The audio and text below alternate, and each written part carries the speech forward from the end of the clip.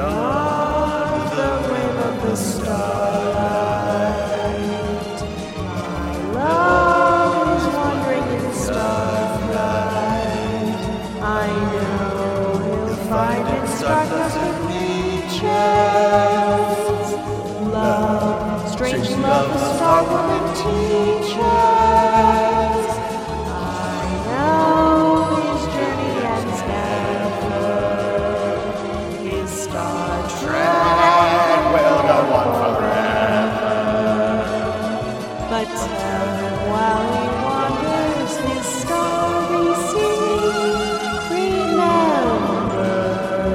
remember me.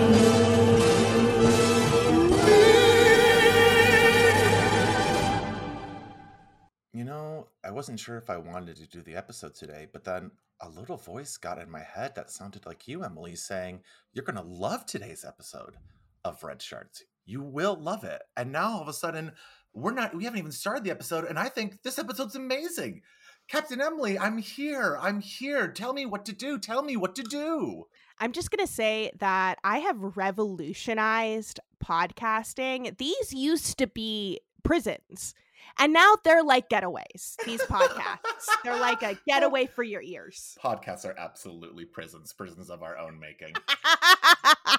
No one asked us to do this, and yet we are honor bound to be in here and making sure that we do it every single week.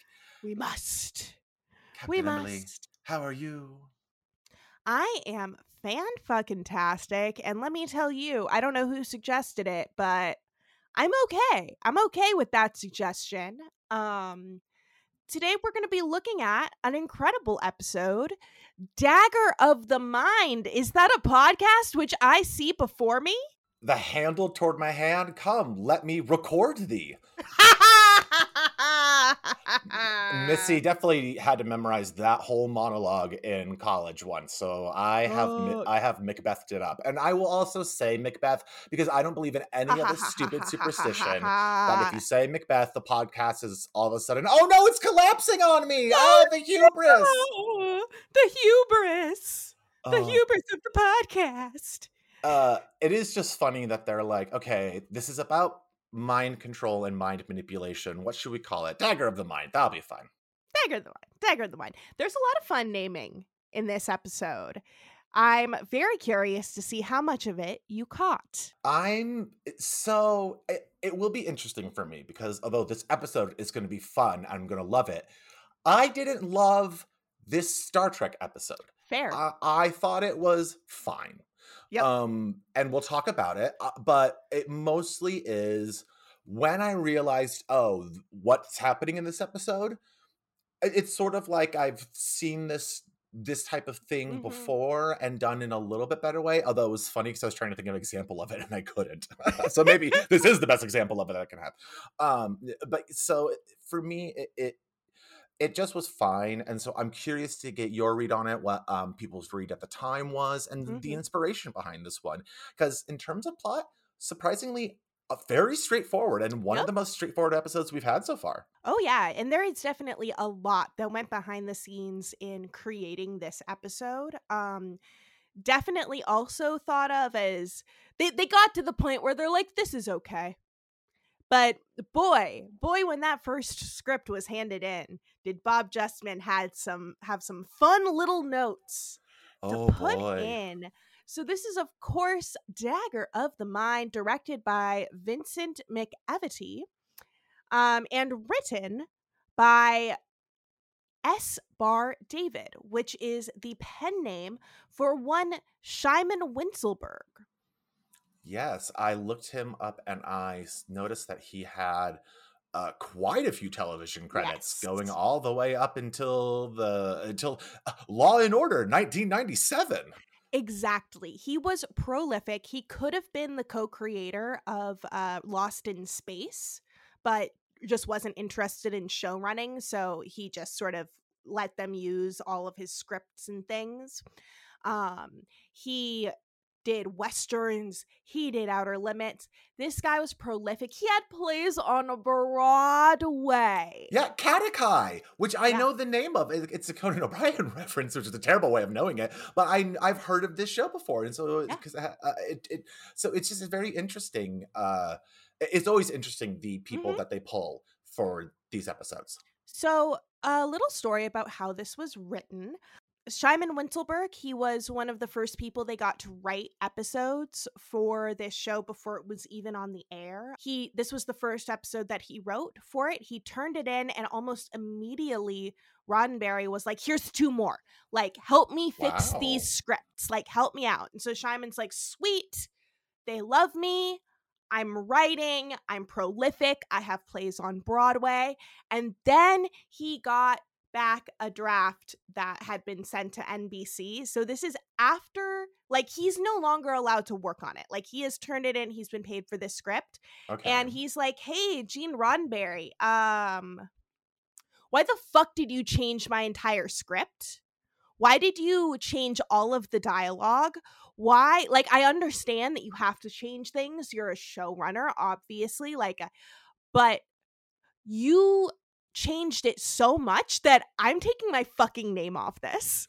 That is why it's S. Bar Wow. David. His father is David. S is for Simon.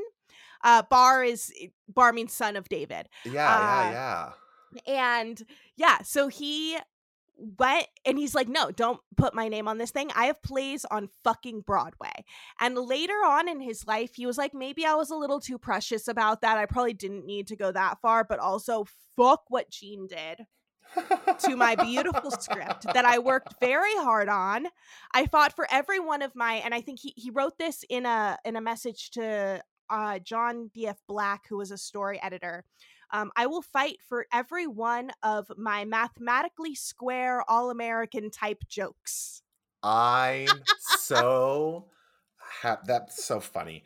It's that's again a recurring theme that comes up in many of our episodes, which is Gene Roddenberry had he didn't have the golden touch. He had like the I don't know cubit zirconium touch, I guess, He had where lube on his everything fingers. yeah Everything gets a yeah little looby. everything just became a bit more like chintzy and like I'm not and actually I shouldn't say cubic zirconium because I actually like fake diamonds and Yep. artificially graded diamonds, so Yeah. I'm not actually trying to knock that on there, but just in terms of like Yeah. brand and things like that. Mm-hmm. Yeah, so it just is always interesting where he just kind of comes in and everyone just doesn't like the changes that he makes. Like, Yep. you don't have to spoil this, but I'm curious if we're ever going to get to a writer who was like, "Oh my God, Gene, thank you so much. You have improved. Oh, you have made everything so much better. You have only enhanced it." I don't think that day will come, but I'm waiting. We will see. We will see. We will see. So I'm super excited. Let's get into it. I have a couple Let's. more writing stories sprinkled in around when they happened. But yeah, this was the final episode I think that they were able to complete before the show started airing. So every show after this that they produced was turned in like maybe a day or two before it aired. They're like, Okay. fuck, fuck, fuck, fuck, fuck. Which they already were at this point. But this entire thing, it was shot on schedule. That's right. They had no Wow. teenagers crying because the director was probably yelling at her or some shit. No arguments about racism, meaning the director wants to do a racist thing and everyone's like, "Why, dude?" Uh, you know, all that fun stuff. It's a very drama-free episode for one of the more drama-free episodes that we have. True. Very, very true. So, we open on the Enterprise. We're on top of the Tantalus Penal Colony. Here's the first name that has meaning. That's right. Simon did the Tantalus Penal Colony. Do you know what Tantalus is, Missy? Um, no, I don't think I do. It is one of the prisons of the gods in the Greek sense. Tantalus is Yeah, it's like a hell that Zeus throws people into. I was wondering because I almost said Greek and like, does the three-headed dog guard? But I'm like, no, that's Hades that he guards. So it is Yeah. okay. It's It, like part of Hades. It's like okay. where the bad people and Titans go, of course, depending on the story, depending on whatever. But the essential was like imprisoned area that the gods created. God prison. Yeah. So we're on top of the Tantalus penal colony. That's right. We're in the transporter room where James Doonan, that's right, that's Scotty, not there. You know why? He only did like one or two things in that room and they had to pay him like $850 an episode. So Justin was like, nope. Equity actor, let's not have them be in for just a couple minutes so we don't have to pay them full price. Like we don't need James Doonan to be like, oh, I forgot that you can't transport things down through a force field. Because that's basically what's happening. Kirk's there too. They're trying to transport supplies down and realize, oh, you need to call the penal colony and be like, hey, can you open up your force field because you're a penal colony so that we can, transport shit down. So they send the stuff down and they get one thing back up. That's right. It's a big old box from the Central Bureau of Penology. I just like that word. I mean, I didn't lean too much into it, but even with the fact that it was a penal colony, Yeah. We get Lieutenant Berkeley is the person in the room. Kirk has a great little back and forth with Berkeley, just like, hey, Berkeley, you should probably read up on transporting shit to penal colonies, motherfucker. Scotty was here. He'd know how to do it. Scotty was here. $850. Intern files in one day. Scotty's pay was too much today. I put him on leave. So Kirk leaves. Engineer turns around. He's taking notes on our big panel of lighted buttons that have no words on them. When suddenly a creepy old man who is 40 years old pushes his way out of the box, comes around behind our guy, and bam, hits him on the head. Well, first off, when he pops out of the box, he's wearing like a respirator with a popper attached. It looks like a popper. It looks like just a nitrous oxide fucking cartridge. And I thought that was great. But it's clearly so that he can breathe. I'm not sure. He comes out and he bops the guy on the back of the head, the engineer.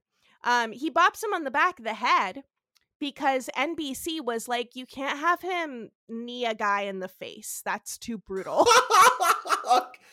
We can have gunslingers shooting people down left and right, but if you knee someone to the face, so help me God, I will pull you off this motherfucking airwave before your shit can even hit the fan.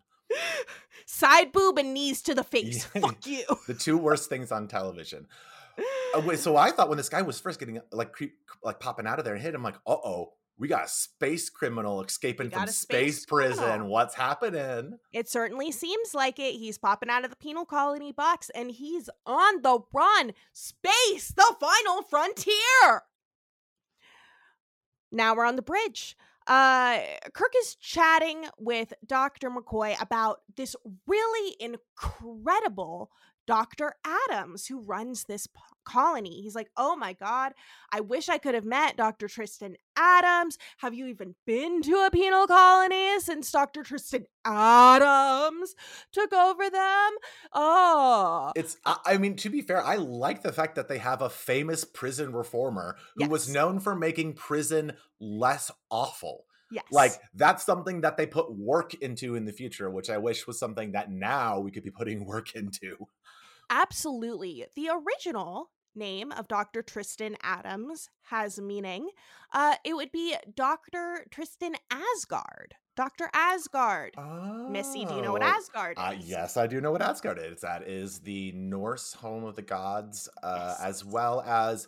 Is that also the place where Vikings believed they went to in the afterlife? I think was so. to Asgard as well? Yeah.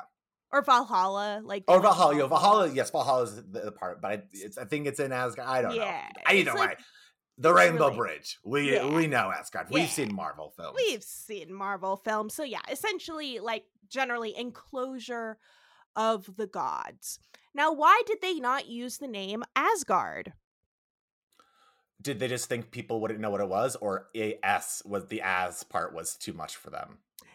Bing, bing, bing! Robert Justin was like, Asgard? You mean Asgard? We're gonna name our scientist Asgard? That is so freaking funny.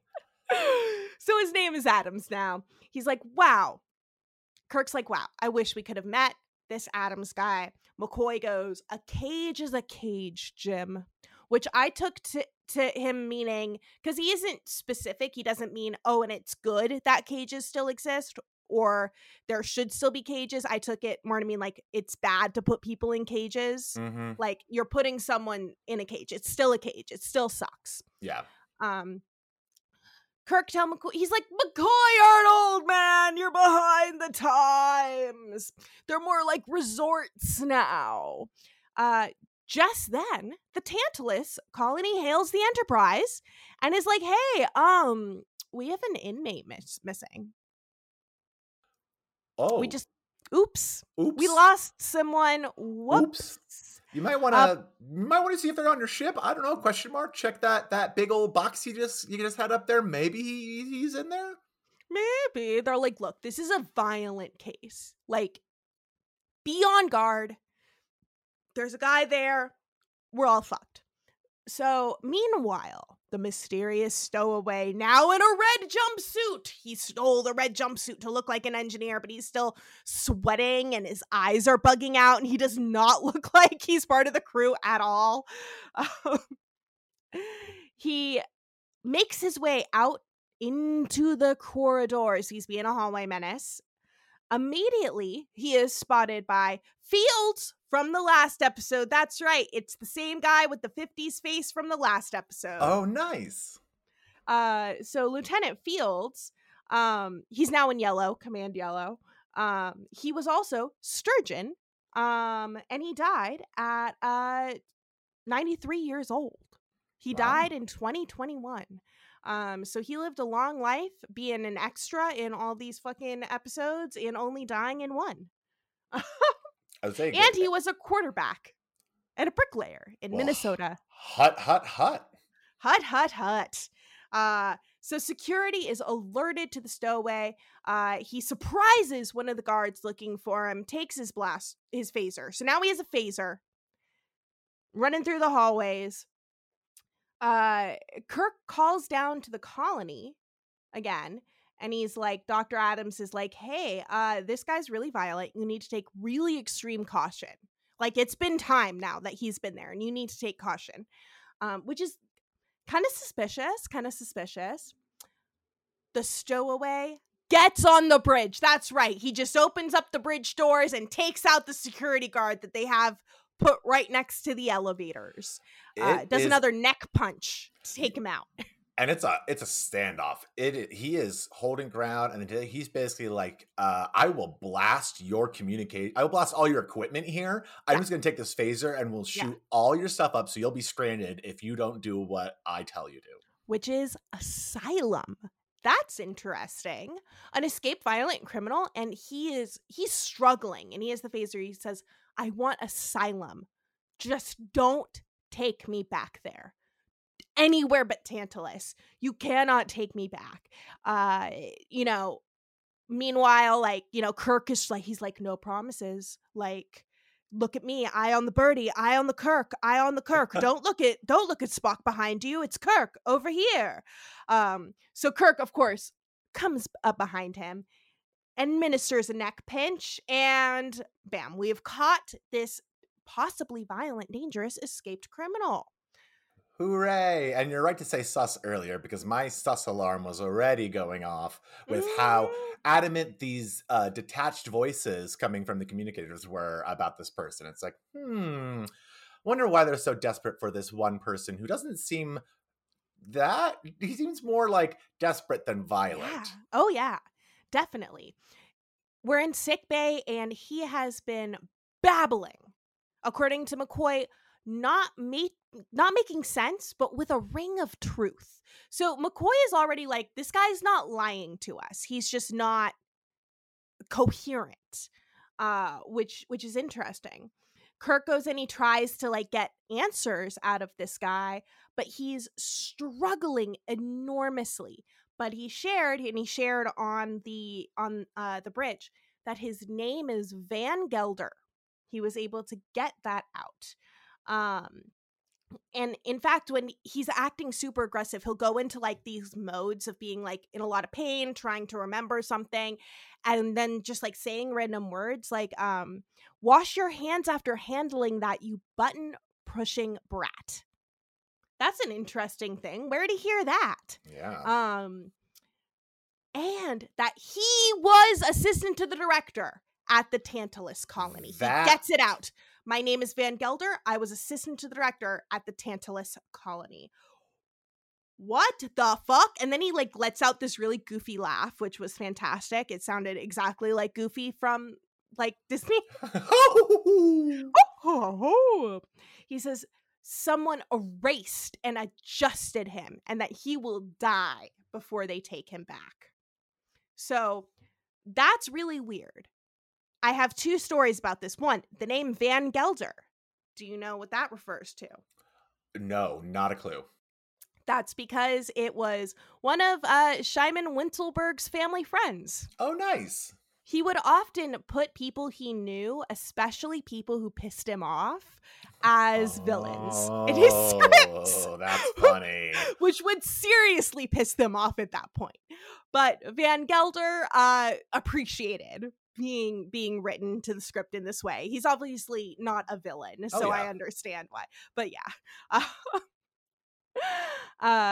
The second thing is, at this moment in the original script, Shyman wrote that he was trying to kill himself by swallowing his own tongue.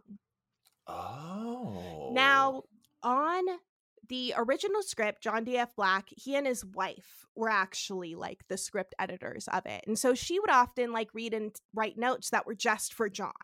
And John would go in and present them to the writer and stuff. And so on this part, she wrote, I have been trying to swallow my tongue for 10 minutes and I can't do it. It's impossible. Hilarious. Meant only for John's eyes. I was going to say something about swallowing your tongue being a myth, and she just pointed it out right away. Yep. So apparently in the meeting with Shyman, John D.F. Black like had to go. Like they had to like switch the meeting around. And Gene Roddenberry, and this was before he had even gotten a chance to look at the notes. He's like, I'll look at the notes in the meeting and I'll talk to Shyman in the meeting. Gene Roddenberry takes the notes out of his hand and just gives them to Shyman. He's like, here you go. Oh no. So this was a moment where Shyman surprised everyone. He wrote to John D.F. Black. He's like, not many people have like the grace to be able to be brutal without being aggressive. And I appreciate your notes so much.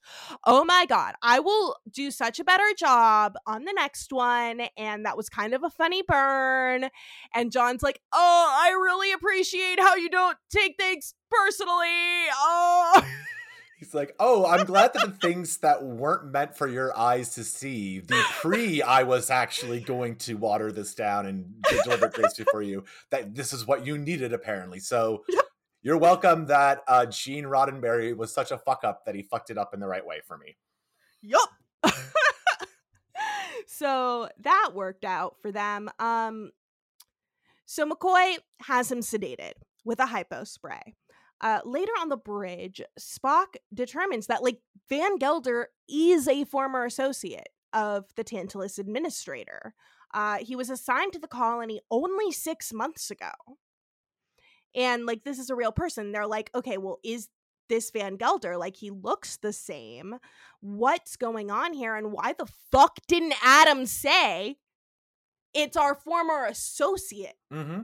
Yeah, and that is stuck there. And that's the part that they realize is that he wasn't there transferred as a prisoner 6 months ago. He was assigned to help lead the prisoners 6 months ago. and then at some point became a violent, dangerous person that they can't explain why. Exactly. So Kirk is like, I am calling Dr. Adams, my crush, my idol. And he's like, so, before he can say anything, Dr. Adams probably thinking to himself, well, Gelder's been there for a certain amount of time. They probably know that it's Van Gelder. This is what I think is going through Adams's head. But Adams, before he even says, Kirk even says anything, Adams is like, have you found Van Gelder? Is he okay? Oh, we're so worried about him. Are you going anywhere with better facilities than ours? Because we just care about him so much. We want him to have the best facilities possible. To quote Shakespeare, I think the lady doth protest too much.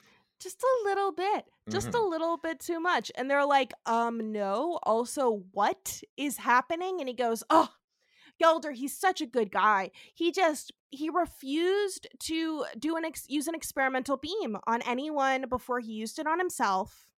And it would have been fine, but he fucked up, and now he's just fucking crazy. The medical mind. Absolute victim blaming. Oh, he was too dangerous, too reckless. Oh, such a tragic accident. Oh, what Oh. an accident. But McCoy is not buying it. He's like, Kirk, like, pause the phone call, please.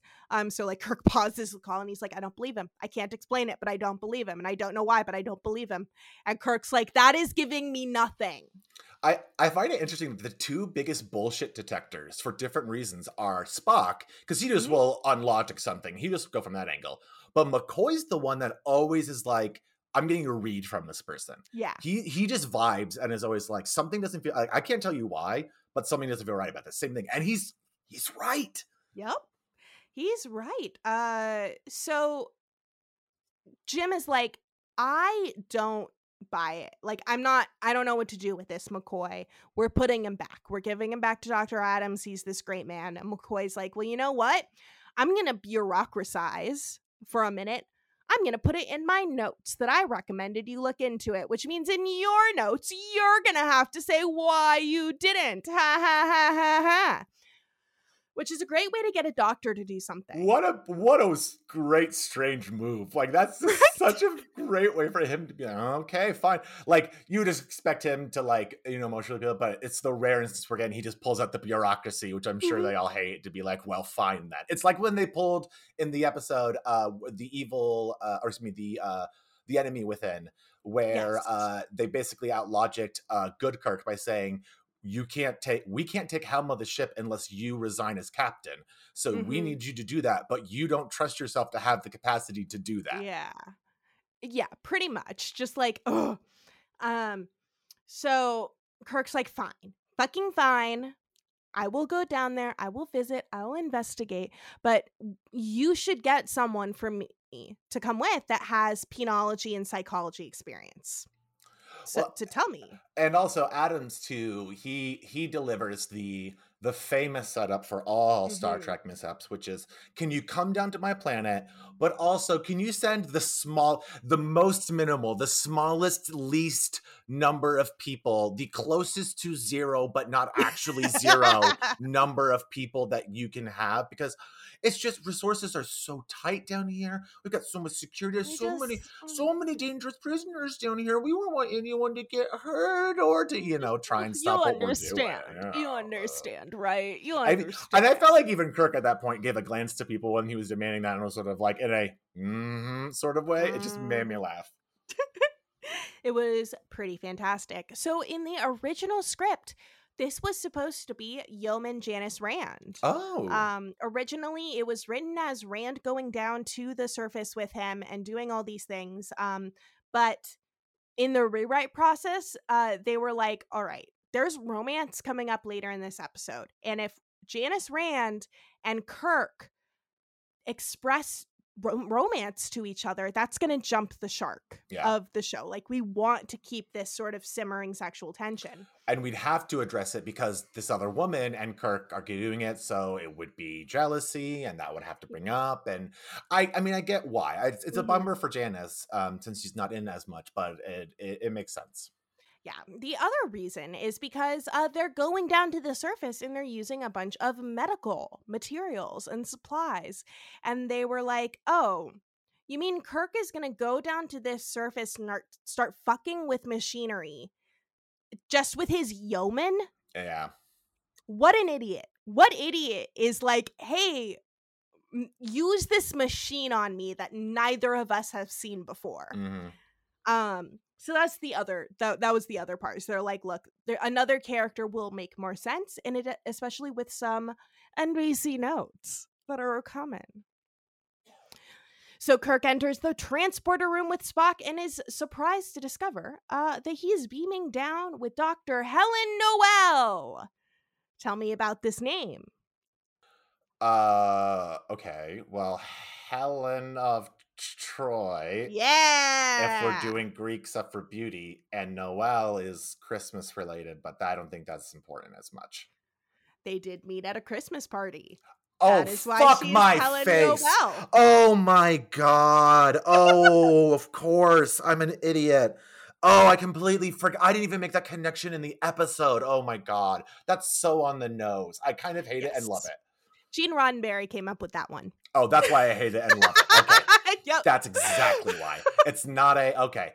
I like the namings of Dr. Tristan, Asgard, and all that reasoning, and Tantalus. Yeah, that has okay. Not just beautiful woman, Christmas. Got it. Helen Noel. He's like, oh, we're doing names. Yeah. Basically, he's like, I want in. So he clearly knows this woman, and she's like, oh yeah, like remember how we met at a Christmas party? And he's like, yep, nope, I totally know, I remember, and we don't need to talk about it, especially in front of Mr. Spock. Spock's like, Captain, is there a problem? And Kirk's like, let Dr. McCoy know that Dr. Noel better be the best technical aide that I have ever had. In my fucking life. And there's this great like look on Mr. Spock's face that's like, I feel like there's a lot of like, well, you tell your dad that blah blah blah blah blah, and he's like, well, you tell mom that blah blah blah blah blah, and he's just like, why am I in the middle of this bitchiness? I am a Vulcan. Yeah, exactly. It's like this sort of emotional dispute is beyond my sensibilities. So they beam down to the planet. We see a big, beautiful matte painting of the planet. And then we are inside of a room with an elevator. And that elevator takes us all the way down to the colony. There are two scenes, one with a big ass matte painting and one with an entirely new set. And boy, did Justman have feelings about why they couldn't just transport directly into the colony. Oh, why do I need a matte painting done just for this one shot? Yes. Gene Roddenberry wanted to impress someone at NBC, so it stayed in. You know what? You know what that is? That is when you get your budget for The Office and you buy something that you don't technically need. But if you don't buy it, they're going to say you don't need all your budget and we're going to remove it. So he said that shot is my money shot, literally to make, so NBC can see literally their money on the screen. Pretty much. He's like, they need to see their money on the screen. Look, we already saved so much money not having Scotty. So smart. That honestly, in Gene's way, smart. So originally the matte painting was recycled. It was the same one used in Where No Man Has Gone Before for the lithium plant. Yeah. They changed that in the special editions to just another matte painting. And Justman was just so pissed off about this, but it stayed. So they go down the very fast turbo lift deep into the center of the planet. Noelle gets spooked and jumps into Kirk's arms. She is the worst officer. Yeah, his elevator is moving psychotically fast, and to the point where both of them are just like, "What the hell's going on here?" And the lights are moving like it's Willy Wonka's like it's like the boat and his great glass elevator merged into a hellevator. directly into Tantalus hell. Yeah. Yes. So they go down wildly fast. She literally jumps into Kirk's arms. She's the worst fucking officer. I swear to God, in the entire series. She is a bitch. She's like constantly, she's like, why don't you call me Helen, Captain Kirk? And he's like, because we're working. We're So not at a no. Christmas party right now? Lieutenant Noel. Like, what the fuck? So in any case, after that half a second of new sets, they're down in the Tantalus colony. Adams meets the two immediately, and he's like, "Oh, like we never get guests down here. Let's have a toast. Like, let's drink a bit." Kirk is like, "Oh, where should I put my phaser? I'm on a penal colony. I can't be walking around with open weaponry." And he's like, "Oh, I know how you military men feel naked without your phasers.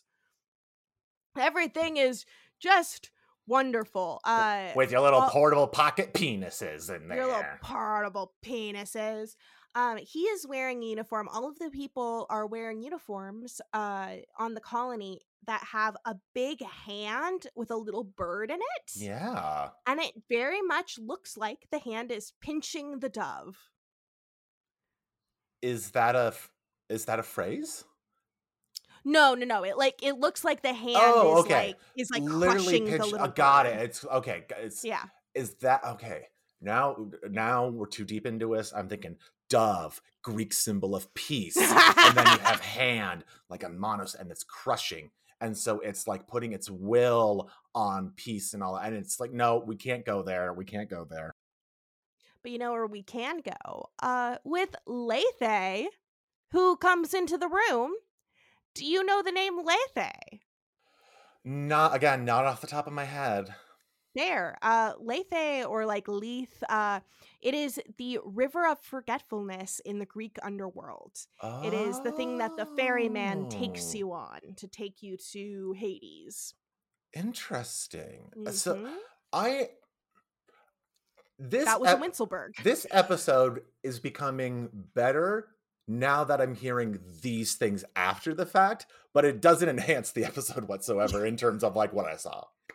Right? But it's really interesting. Like that's just, I like creative little nuggets like that in there. Mm-hmm. Yeah, it's great. So she walks in. She is detached. She is kind of blank on her face. She is wearing a huge paisley silk muumuu. Just fantastic. She's like, "I love my work." And Kirk's like, "Oh, cool. You're a reformed prisoner. Like, what did you do? Like, how do you end up here?" And she's like, "Oh, like, that person no longer exists. Why would you ask about that person?" Not suspicious at all. Not suspicious at all. Kirk's like, but thankfully, Dr. Helen Noel is there to be the worst officer ever. And she's like, "Oh my God, changing memory patterns is like a normal part of psychotherapy. Oh my God, Kirk, you're such a dumbass. Hi, Adams. Hi, Dr. Adams. Look how cool I look." You know, it's a natural part of therapy. Why can't we just do it with a machine? Doing it with humans is such hard work. It's such hard work. So they have a toast. Dr. Adams, to all mankind, may we never find space so vast, planet so cold, hearts and minds so empty that we cannot fill them with love and warmth. Ooh, empty minds. You know what? Some people in life are empty vessels. We can just say that. Some people do need stuff poured into them. I don't think they need them force jammed into them. So they go off. They're on a tour of the facility. They walk past a weird random room. Kirk's like, "Oh, what's in that room?" Adams is like, "Oh, it's a failed experiment." And Dr. Noel immediately, she's all like, "Oh, then why would we even look at it? It failed. So that means it has no scientific benefit. So why would we even look? Why would we even look?" And it's like, girl, like, calm That's down. The first place you would look is see what went wrong, because you are trying to analyze someone who is going wrong. Right? Like, also, they things not working have great scientific properties to them. Yeah, that's literally the process. If you are a scientist and you're bothered by failure, then you cannot, by definition, be a scientist. Right? Right? You would be a reenactor of things that are known to exist. I'm not a scientist. I'm a reenactor of things known to exist. I'm a physics reenactor. Excuse me. So meanwhile, on board the Enterprise, Mr. Spock and Dr. McCoy are continuing to try and interrogate Van Gelder to find out more information. He says things like, "Neural neutralizer, I am not a criminal. I do not require neural neutralizer." Which is so close to the Men in Black neuralizer that I was wondering if I think that's a clumsy portmanteau of neural neutralizer. I would bet. I loved it. I just was like, "Oh, we're getting into this tech. Okay, mind wipe shit. Yeah." They're like, "What the fuck is a neural neutralizer? Like, what can Dr. Adams do?" And he's like, "He will destroy." And they're like, "Destroy like what?" And he's like death. Which I thought was really funny because that sounds like something a little kid would say.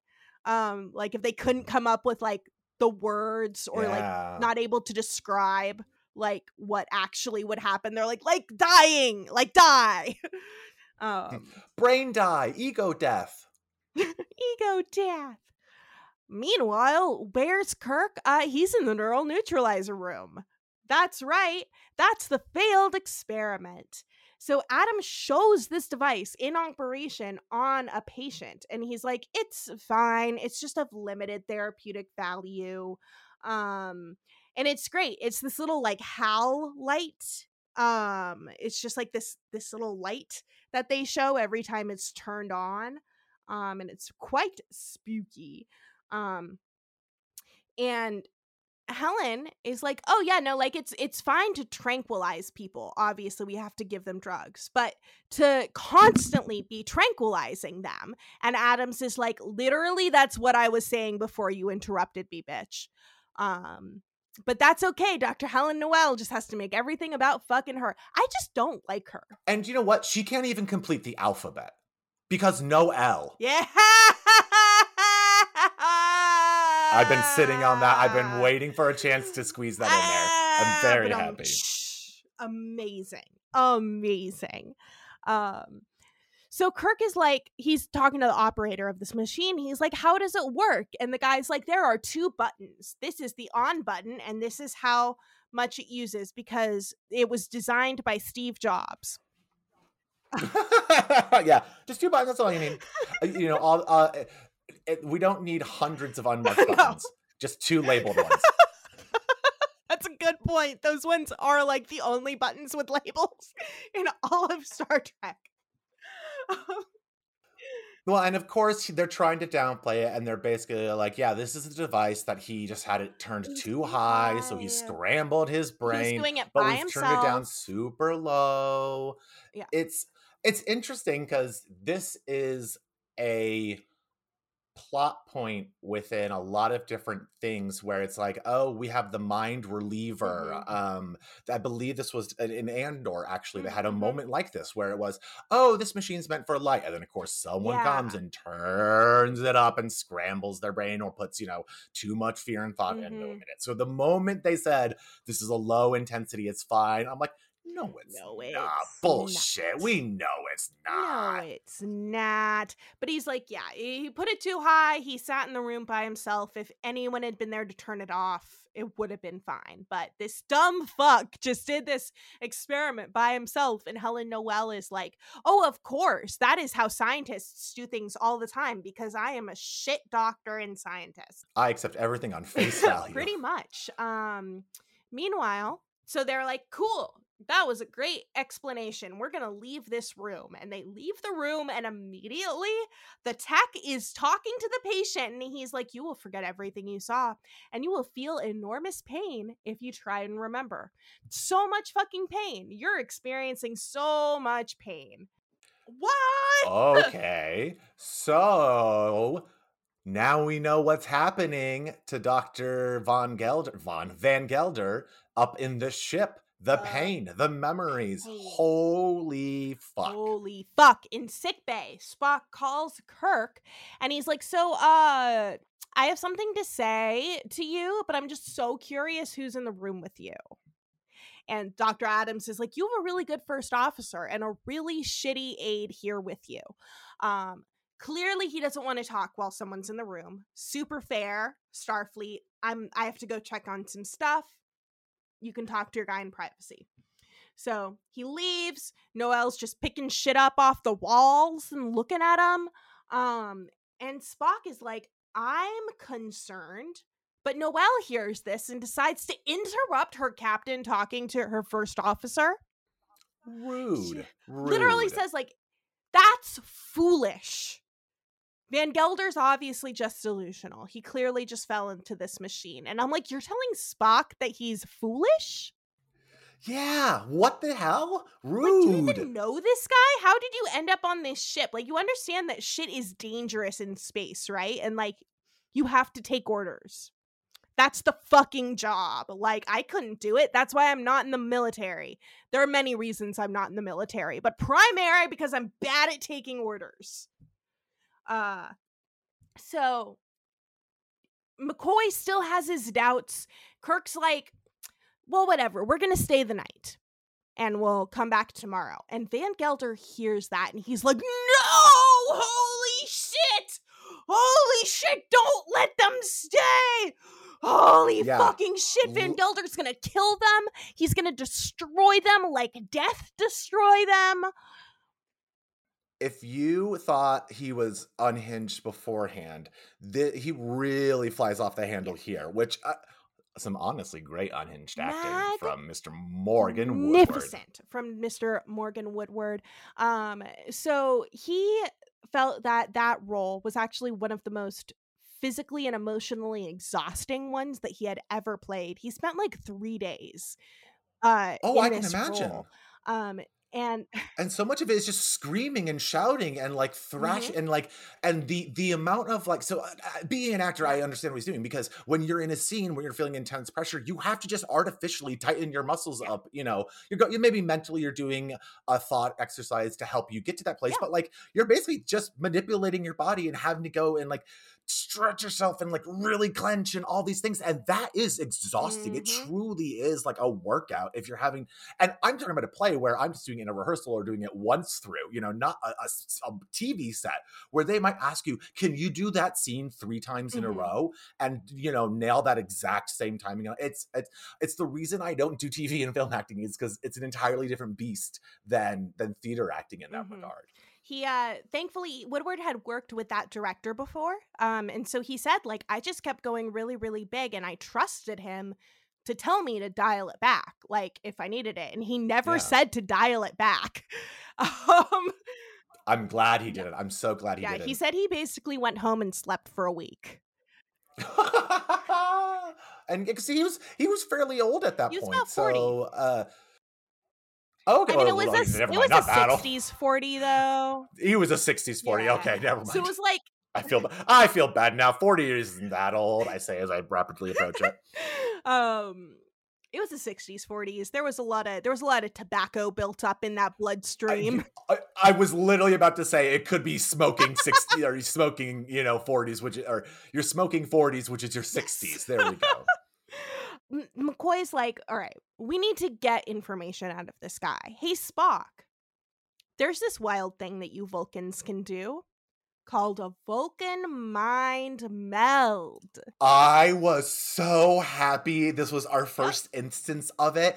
Because all of this Star Trek stuff from the movies that I've seen them do, I don't know how much of it is from the series. Now, I assume now that I've realized, well, of course, a lot of this stuff is set up here because they don't, you know, explain it in the film as like, what are you doing, you know, or Spock? It's all there. So yeah, just to see this come in so early in the series was really like, it just tickled me.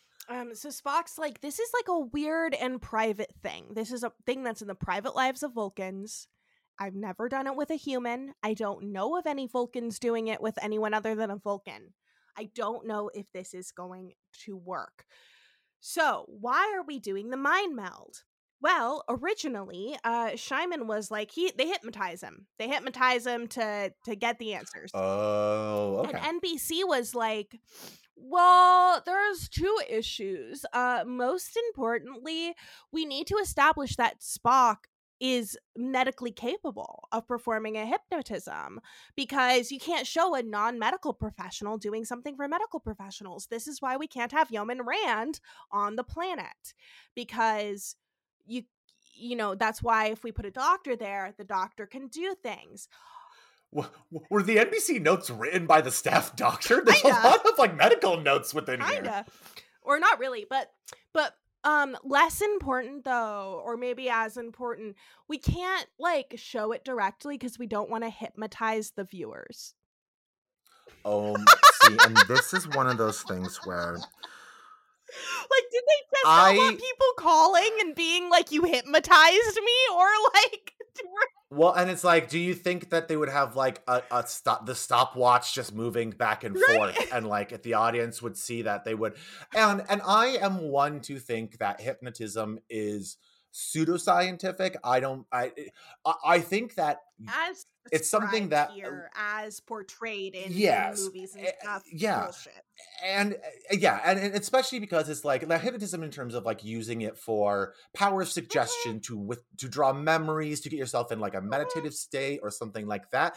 That's different than and I feel like most people who are claimed hypnotists, that's mostly what they're doing, is essentially like cold reading minds kind of stuff, and just the person has to buy into it. It's the same thing with like professional hypnotists.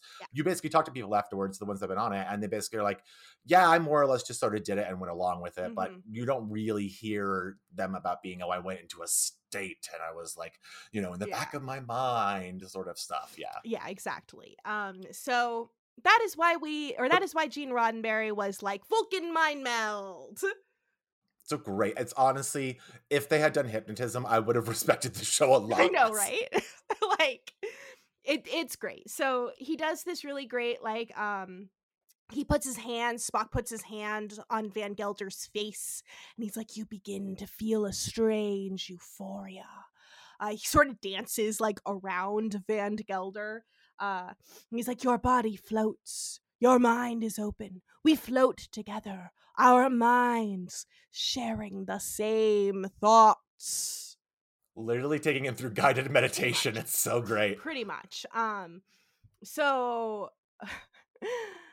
meanwhile, on the colony, Kirk shows up to Helen Noel's room and just basically like walks in and is like, I question the methods that are going on here. I have big questions and I need you to come with me to fuck with the machine. And she's like, well, I thought you just came to my room so that we could fuck.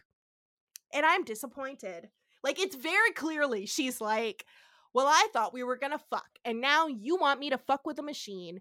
You should just tell Adams. Just tell Dr. Adams. He's like a god. Just ask him. He knows all the things. Because people like Gene Roddenberry are writing them. That, I think, yeah, and they're basically they're writing because they want their female underlings to basically be like, oh, I love my boss so much. Ooh. That's probably one of the changes.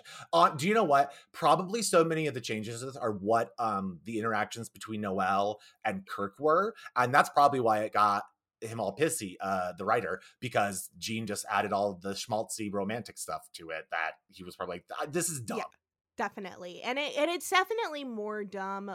Like, if it were Janice Rand, it would break the show. Like, it would break the show, but within the episode, it would make a ton more sense. Yeah. But also, Yeoman Rand isn't a shitty officer. So she wouldn't have done all this stupid shit. That's the other thing, too. Like, she's not a dumbass. And this woman clearly is. Okay. So, Kirk is like, I am your captain, and I am ordering you to do your fucking job and help me investigate this. So she's like, fine. Meanwhile, in sickbay, Spock learns that Adams has been experimenting on individuals with the neural neutralizer, that he in fact experimented on Van Gelder, and that he can shape any mind to do whatever he wishes, erase their memories, put his own thoughts there. Of course. And, Mhm. and then again, for me, this was the point where it's like, oh, yes, of course, this is where I expected it. Yeah. To go all along. Like, obviously, they're clearly implanting Yeah. memories and getting their desires on there. And we're now like 2/3 of the way through the episode. Yes. So this is sort of our twist reveal at the end. And again, part of structurally why I think this is a fine episode, but not like a fantastic episode. Absolutely. In the original script, there were a ton more devices at the penal colony that do Okay. various things, including a machine that could look into the patient's minds and see what they're Oh. thinking. That's interesting. Yeah. See, that's an interesting angle to add on to it, Mhm. is it the different ways that they're doing this and the machines that you would Yeah. need to measure. Like, how do you know the memories are getting Exactly. implanted? Well, we're going to have to observe them. So we have that's see, yeah, Mhm. that's maybe the extra layer to the script Yeah. that would change this. What now? And again, I'm taking this from Yeah. nowadays. I know at the time, I'm sure this was not a trope that had been played out, at that point. So yeah, I'm taking it, of course, with the disadvantage of Mhm. coming from 50 years later Sure. on it. One of the fun scenes that I'm surprised Gene Roddenberry got rid of, I'm sure with the heaviest of hearts, there was one where they were able to see a nightmare that someone was having, and it's a girl about to be ravished by a monster. Oh Oh, no. no. So, but that, of Why are course. all the women in this fucking show going to get ravaged for want to be Right? ravaged? I don't understand. Right? We're all on the ravishing scale, and and not in that way that it's like all women are beautiful in the creepy Gene Roddenberry way. Mm-hmm. So back on the planet, Kirk has like a full, it was not a minute, it was like 3 lines, but it felt like a full minute of him being like, so you can operate this safely, correct? And she's like, yes, I have every qualification necessary to operate this safely, for I am a medical professional with the following qualifications. And Kirk is like, excellent, therefore it is medically safe for me to enter this device. This is all NBC. Oh, Yeah. okay. That makes sense. It's like NBC being like, we need to establish that only medical personnel are using the medical devices. As well as that there's consent and understanding and all that. This is, again, it is hilarious. Like a doctor Mhm. was just going through and script doctoring this, just making all these notes. It's so literal. So Kirk gets in and he sits in the chair and he's like, all right, use a really, really low setting and just turn it off and on. So she does that. And he's like, all right, well, like whenever you're ready, turn it off and on. And she's like, I just did that. You don't remember? And he's like, that's interesting. Give me a suggestion. So she turns it on and she says, you're hungry, and turns it off. He gets up. He's like, well, this is interesting, but like, honestly, we should raid a kitchen because I'm fucking starving. And she's like, oh my God, that was me. That was me, Captain. Like, I put that in your head. And he's like, okay, now we got to try something unusual. Like, yeah, because he's a bit like, but I could have been Yeah. hungry. Like, I might have actually just been hungry. So maybe we should like pick something that isn't a normal human emotion. And this is the scene that I think made it so that, one, I'm pretty sure that this was originally going to show up on that extra device that looks in people's heads. And 2, why they didn't want to have Janice Rand do it. Because it would jump Yeah. the fucking shark. She is a serious Starfleet officer. And you know what she would do? Not fuck with her captain's mind and heart while he's in an experimental device. Yeah, so I'm going to run through this part. And normally the detailing goes to Emily for this, but I want to walk through what she says. So he says, pick a specific, unusual memory. So she turns it on and she's like, okay, Captain, we didn't meet at a Christmas party and we didn't just talk and, leave that night. What you did was you came in, literally swept me off my feet, picked me up, took you back to our cabin together, which at this point we're seeing this play out. It's like a flash. As you said, this would be the scene where they filmed it. So it literally would have been the observing of what the images is and building it, because we didn't see the first meeting at the Christmas party. We're only seeing this part of it. And then you guys sweep me off my feet, and it's all that. And she just lives out her fantasy with the captain, and but knowingly putting that into his head, which he's gonna remember. And I'm trying to figure out if this is a bizarre.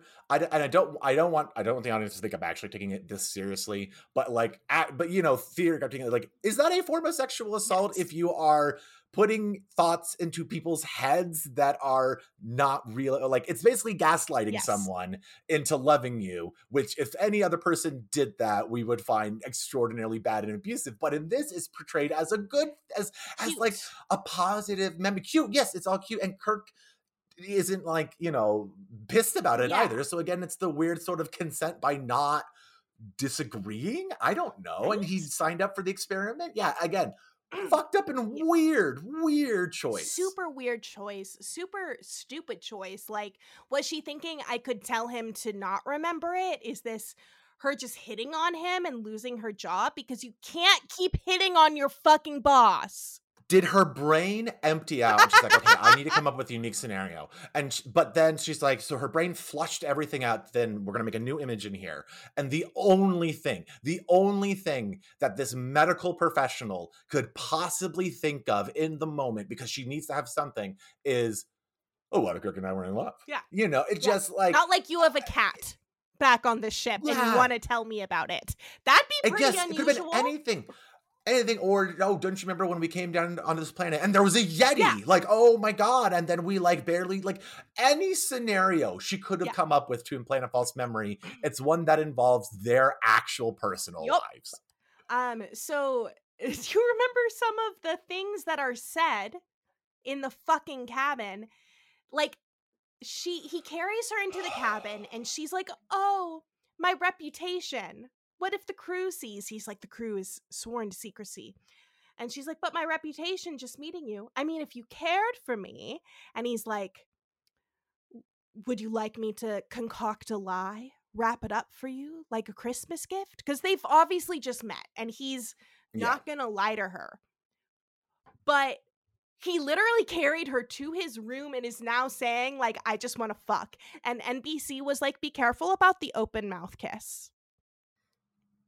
It can't be too horny of a kiss, because you can say whatever you want, but yeah, we just need to know that they spend some nice time together, so that all the grannies and grandpas just think, oh, how nice, they're gonna sit down and play canasta or something, right? Like, now after this kiss, and talking about how you just really want to fuck each other. All of that dialogue feels very Gene Roddenberry. So if I just am going to assume from this point on until the script tells us otherwise that any romantic dialogue was given a pass by Gene. Yup. So because he basically has proved to us otherwise that he will do that. Pretty much. So she's off on her little romantic adventure in Kirk's brain, when suddenly Adams comes in from behind her, surprises them with his assistant, Eli. They grab Noelle. She's like, oh no! And begin using the device on Kirk. Adams takes the microphone and he's like, you know what, Kirk, you are madly in love with Noelle.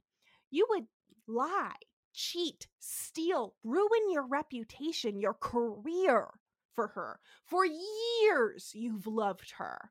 And now she's gone. And he pumps it up so that Kirk's like, I'm in so much pain. Helen. I do think it's really funny when he goes, Helen. Like, this. He finally used her first name. He finally used it. He then says, he orders him, he says, take your phaser and drop it on the floor. And Kirk struggles with this because we know he feels naked without his military weapon. But he drops it on the floor. And then Adam says, now take out your communicator and put it on the floor. And Kirk, fighting as hard as he can, is barely able to get out. Kirk to Enterprise! Before it overwhelms him and he drops the communicator and falls to the ground. Kirk wakes up in his room with Noelle taking care of him. He wakes up and he's like, "For years I've loved you." And she's like, no. No. I played with fire and I am scorched. I played with fire and I am paying for playing with that fire. I am so sorry, Captain. I kind of got what I wished for, but in not the way that I wanted it to happen. And she's just like, "It's fake. Don't you remember? Don't you remember?" And he kind of like gets control of himself. He seems to sort of gain at least some sort of separation from his overwhelming desire to be with her. I think because like it didn't say anything about his inability to try and get out of the situation he's in, just that he's into her. So they didn't say you're going to be in great pain if you think about her or whatever. And also, Kirk's got a strong brain. He's got a strong mind. He's a captain, so you can't just mind wipe Captain Kirk. Yeah, if you're in his class, if you don't think, you don't sink. Or if you don't think, you're gonna sink. I forget what his buddy says to him in Where No Man Has Gone Before. He's like, "Oh, Kirk, you're such a." So he's like, "Okay, I kind of remember, but regardless, I see an air duct right next to you. And you know what's great about air ducts? If you're small enough, you can crawl through them." So he's like, "Helen, this is your lucky fucking day." As we've learned from every television show and movie ever, that every facility has ample air ducts for human movement. Yep. And they go exactly where you need them to go. So he's like, "All right, get into the air duct, find the power controls, turn it off so that the force field around us is down and Spock can get here and help us." Because at this point, he's sure, like at this point, like they haven't checked in, you know? They know something's wrong. And he can trust his first officer to not be a fucking dumbass. He's entrusting Noelle because he has to at this point. But Spock is the one that he's like, "I'm basically using you to get someone better right now." Yeah, pretty much. So he's like, "Do you know how to use that kind of machine?" And she's like, "No." And he's like, "Mega voltage. Touch the wrong line and you're dead. Now off you go." And it's like, that wasn't information. There was no information in that. It wasn't. It was just, you're about to do something dangerous, not don't touch the red one or look for this label and don't touch it. Whatever. But some dudes have arrived to take Kirk to the neural neutralizer. So she scampers into the AC duct. And he's like, "I trust you completely, Helen. I love you, and you haven't just proven yourself to be a terrible, terrible crew member." Adams is like, "Wow, I am so, so excited to have you, Captain. What a great specimen to be experimenting on. You're like the perfect specimen. Wait a minute, where's Noelle? Where's Dr. Noelle?" And he's like, "All right, Kirk, tell me where she is." And he's torturing Kirk in the device. He's like, you feel pain. You got to tell me where she is." And he won't do it. Something about Kirk's like, I don't know. I don't know. He falls to the ground screaming. He's in so much pain. And something about the love that he now has for her, or just being a captain of a starship, a really good one. Well, and technically, he sent her through the air duct, but he doesn't know where she is in there. So he's not lying. True. He doesn't know exactly where she's at. So his brain could separate it. And Kirk knows little loopholes like that. He can't trick himself. He just figures it out. After crawling through the ducts, Helen manages to locate the power control room. You can tell it's the power control room because there's one big giant lever that says power control or something like that. So she takes out the guard in the power control room. There's only one guy, so she's able to, do her thing. Mm-hmm. And she deactivates the field. She pulls down the lever long enough for Kirk to escape. He's like on the ground. He gets up, knocks out Adams, leaves him in the neural neutralizer room, knocks out the other guy, runs out. Meanwhile, Noelle gets pulled off of the power thing by a random security guard. She kicks him into the voltage and the whole thing explodes. Oh yeah, this guy is toast. Kill count 1. Yes. Kill count 1, that guy. Meanwhile, Spock and his security force are beaming down to secure the colony like good, reliable first officers. Spock appears in the power room where Noelle just was, because she basically kicks the guy, it all blows up, she gets back in the air duct to go back to Kirk, because she doesn't know what's going on in the other parts of the place.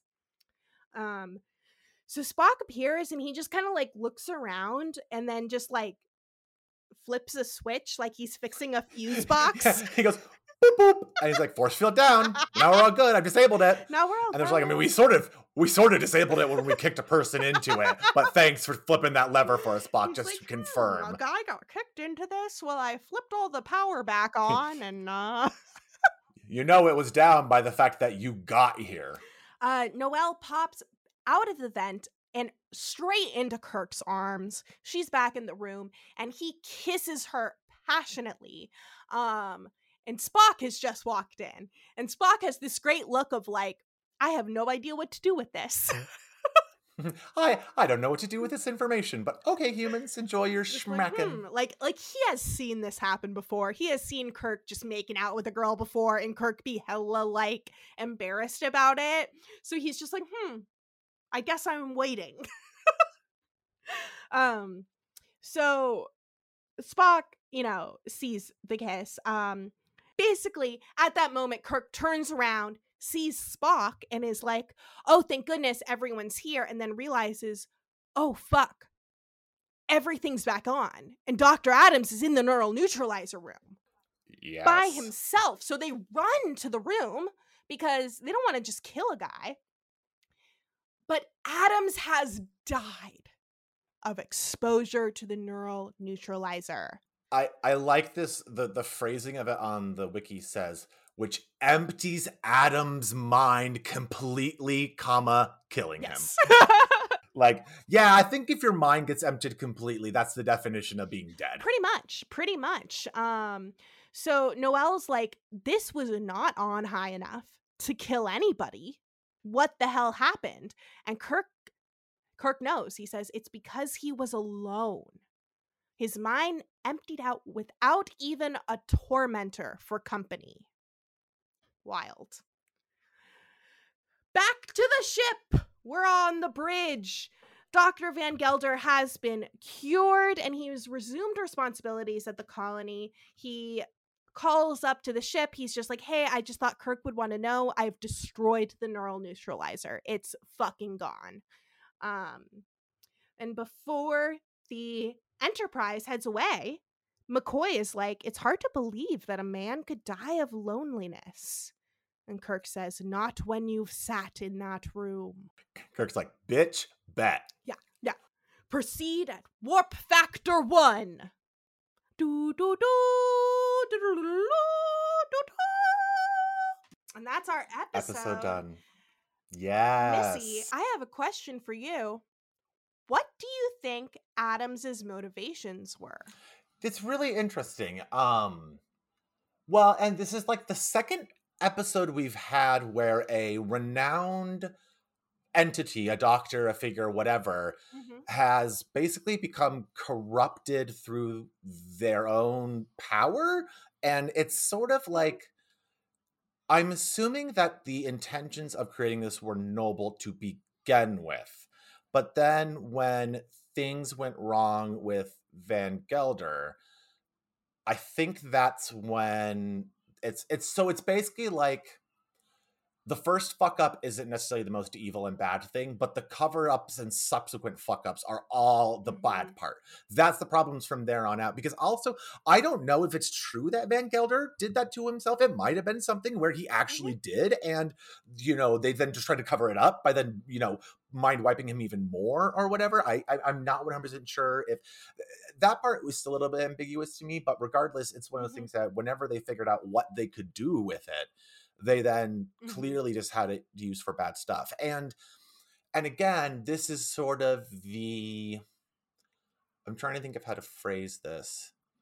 Does this go into the area that things like lobotomizing, which we obviously know is different and horrible for its own reason, but if we're just talking about attempting to rewrite, because lobotomy just doesn't fucking work because it's just barbaric and it's awful and it's not doing it. But if you were able to basically do the essence of a lobotomy, well, brain surgery even, the essence of being able to reroute that in there, and with this doing on it, it's what is the ethical level of acceptableness of this when you are doing it on people that are in that cage, that are in this situation to begin with without their consent? Are they going to try and rewrite hardened criminals and remove violence from them? Then we get into do you want to realizing Clockwork Orange? A Clockwork Orange is a great example of a film that does this sort of thing on there. And is it then when they remove the violence, does that remove part of them? Is that, acceptable to change how people are, even just despite how horrible they are as people? What's the level, so that kind of questioning was the interesting part to me. It's just the events that played out to get to there weren't as interesting as other Star Trek episodes have been. But again, it's not. I'm not trying to say that this is bad or terrible. It's simply if we'll get to the question of where does this rank in here. This one is bottom shelf of, I would say, where it is. It's kind of there with me with Charlie X and Where No Man Has Gone Before. Stories that aren't terrible but had just unfortunately been done better in stuff that I've seen. So other Star Trek episodes just rise above it in there. But it for me, it's like, so far the worst episode of Star Trek is still better than the best episodes of some other TV series that people love a lot more that I just simply have no patience for. This was no Jerry Maguire. And this is going to come out before that. I'm spoiling. But y'all got to get ready for that episode to come out. If you love that film, watch out. So it is. It's just interesting to me that that's the ethical dilemma that they played in there, and I'm guessing was part of the public consciousness because of things like lobotomies and other things in there that were happening, and the attempts to rehabilitate prisoners through psychology and sociology and all of those types of things that we still use. And Clockwork Orange. I'm trying to see. So the film came out in 1971. The book was written, let's see, by Anthony Burgess in 1962. So the book had been written and was in the public consciousness somewhat at that point. Which is definitely interesting. So in the original, or in one of the original scripts, what Gene Roddenberry had put in was a dialogue between Kirk and Dr. Adams, where Kirk is basically like, why? Why are you doing this? And what Adams kind of shares is like, well, I have been helping people for most of my life. I've revolutionized helping people. And what if I want to help myself? What if I want to retire and have a really nice, fancy life? And I have very discerning tastes. That's terrible. And I'm so glad they cut it. Me that too. Undercuts so much of the intent of this and the dramatic tension, because you're trying to figure out how much of this is motivated by things Greed that have gone wrong or greed or whatever. And but to also, me, how do you make money off of this? Like, you have to hide it. It brings up a lot more questions about how the universe works in Star Trek. Exactly. It raises more questions than it answers by trying to come up with the motivation, because you're right. Then it gets into, well, how would that scheme work? How would you use this? Unless, again, it seems like he was more explicitly concentrating on the mind control part of it and the what you can get. And also, I'm just wondering too if that's what Gene's dream is. If I could like brainwash a bunch of people, I would just basically have a bunch of servants that were happy servants for me, essentially. Maybe I that don't might know. be something. There was the interesting sort of response was like, Kirk was like, why would you do that? Just trust. And he can't finish it. And Gelder says, trust humanity to give me my just rewards for a just life. Like, Kirk, I have seen too much of men's minds to trust mankind. And that's so weird to me, because then it makes this person seem like everything is okay. I'm trying to think how to phrase this. It's like everything is transactional instead of there being any altruism. Like, if he thinks that my reward for my life for being such a good person is I'm supposed to get a bunch of nice shit at the end of my life, then his entire everything has been displaced from the get-go. Yeah. And I think he becomes a much less interesting character. And you gotta wonder, like, what makes him think that he won't get what he wants. Like, when did he start wanting more? All of these kinds of things. So I think you're right. It is much better that they took that part out. But yeah, the final fact is me correcting what I said earlier in the episode. The name of the colony, Tantalus. Tantalus was a former king imprisoned in Tartarus.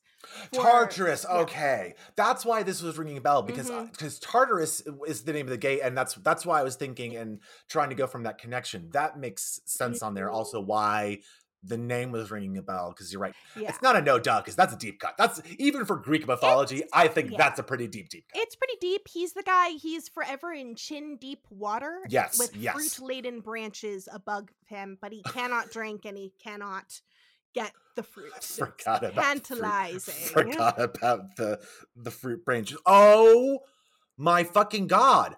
That's where that word comes from. Tantalizing. That's where that comes from. Yeah. Oh my god. That's like finding out that Narcissus was a person, and that's why they have narcissistic.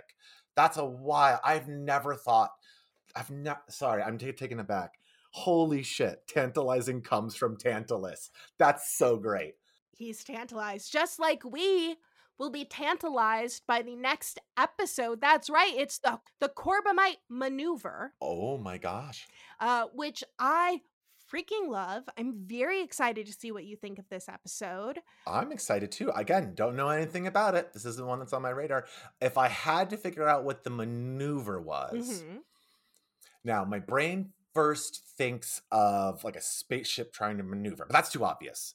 So I think the Corbomite maneuver is a political movement. Ooh. And there's some sort of like ethics shift within an empire or a colony, and they somehow get caught, and that's the maneuver is that. I don't know. Let's okay. It's like, in the way, it's like the title of kind of like the Manchurian Candidate, which Dr. Adams, James Gregory, played a senator in the original Manchurian Candidate with Angela Lansbury. She, I believe, plays the husband of Angela Lansbury's character and the father of the would-be Manchurian candidate in that. He might be the friend. No, he's the friend. He is the friend of the senator. No, he's the husband. Sorry. Yeah, it's the husband of Angela Lansbury. Yeah. Very cool. Yeah. It's great. All connected. That movie is notorious in my household for being a movie that my husband and friends didn't even give a first chance of, to the point where when I was really, this is sad, I was really despondent and like crying at a certain point. My husband was trying to figure out how to get me to feel better. And he was like, should we watch The Manchurian Candidate? I was like, no, because you'll just hate it. I know it. No. This has made me laugh. Amazing. I've never seen the original. I saw the redo that had Sabretooth in it. The one with Liev Schreiber and Denzel Washington and Meryl Streep. I didn't like it as much as the original. Fair. There's something about, I think, the subtlety of the original because of like Hays Code's Law. There was a lot of undercut stuff that like this film was more of just surface, and the transition of it being from like, I get why they updated it to being, it was a corporate, like it's like a shadow corporation in the new one, Yeah. where in the first one it's literally Manchuria. It is the country region of Manchuria that captured these people and is brainwashing them. So the term Manchurian candidate literally comes from people who are brainwashed by Manchurians to do their bidding. Oh shit. Yeah. So it's like Clockwork Orange, where it's, again, actually that's just a great parallel. Manchurian Candidate has brainwashing and the implanting of false memories into people.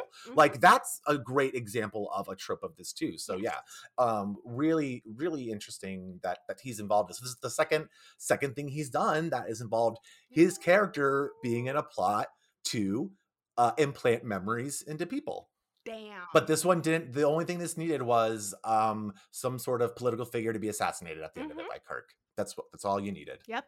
All we need is a death. Isn't that also kind of what Zoolander is?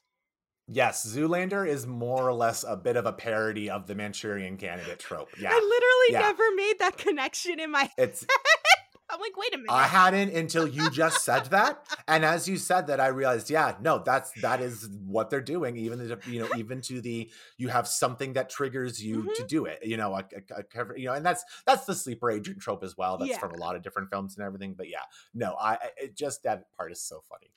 But yes, thank you so much, Missy. I'm so excited to see our next episode. And remember, if you can, I will. To live long and prosper. For some reason, for a moment, I didn't think about it, but then a little jolt hit my brain, and I do want to live long and prosper. Amazing. Also, do you remember that time that we were at a Christmas party and we almost fucked? That was super fucking awkward.